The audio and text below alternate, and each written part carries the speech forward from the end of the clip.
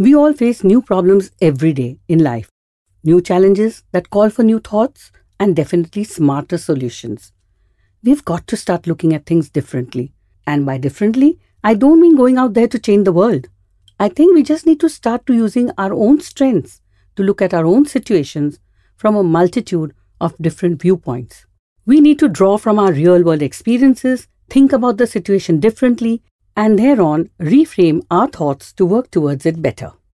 The trick, I guess, lies in choosing to select different nuances of the message rather than focusing attention on what interests us, or what is familiar to us, or what we consider important. Not an easy task, I know, but in today's evolving world, where everyone has a viewpoint and an opinion, and rightly so, we have got to spend a little more time in thinking through what is best for us in the long run. And believe me, what we think is not always right or the best solution. You and I both know that.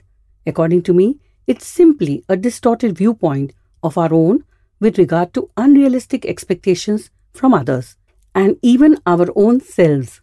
But it is not always so. There is always something that we can change in our daily routines that hasn't been working for a long time. The problem is that we blame destiny and don't want to accept that there will be ups and downs, and perhaps more downs than ups, with the good and the bad experiences.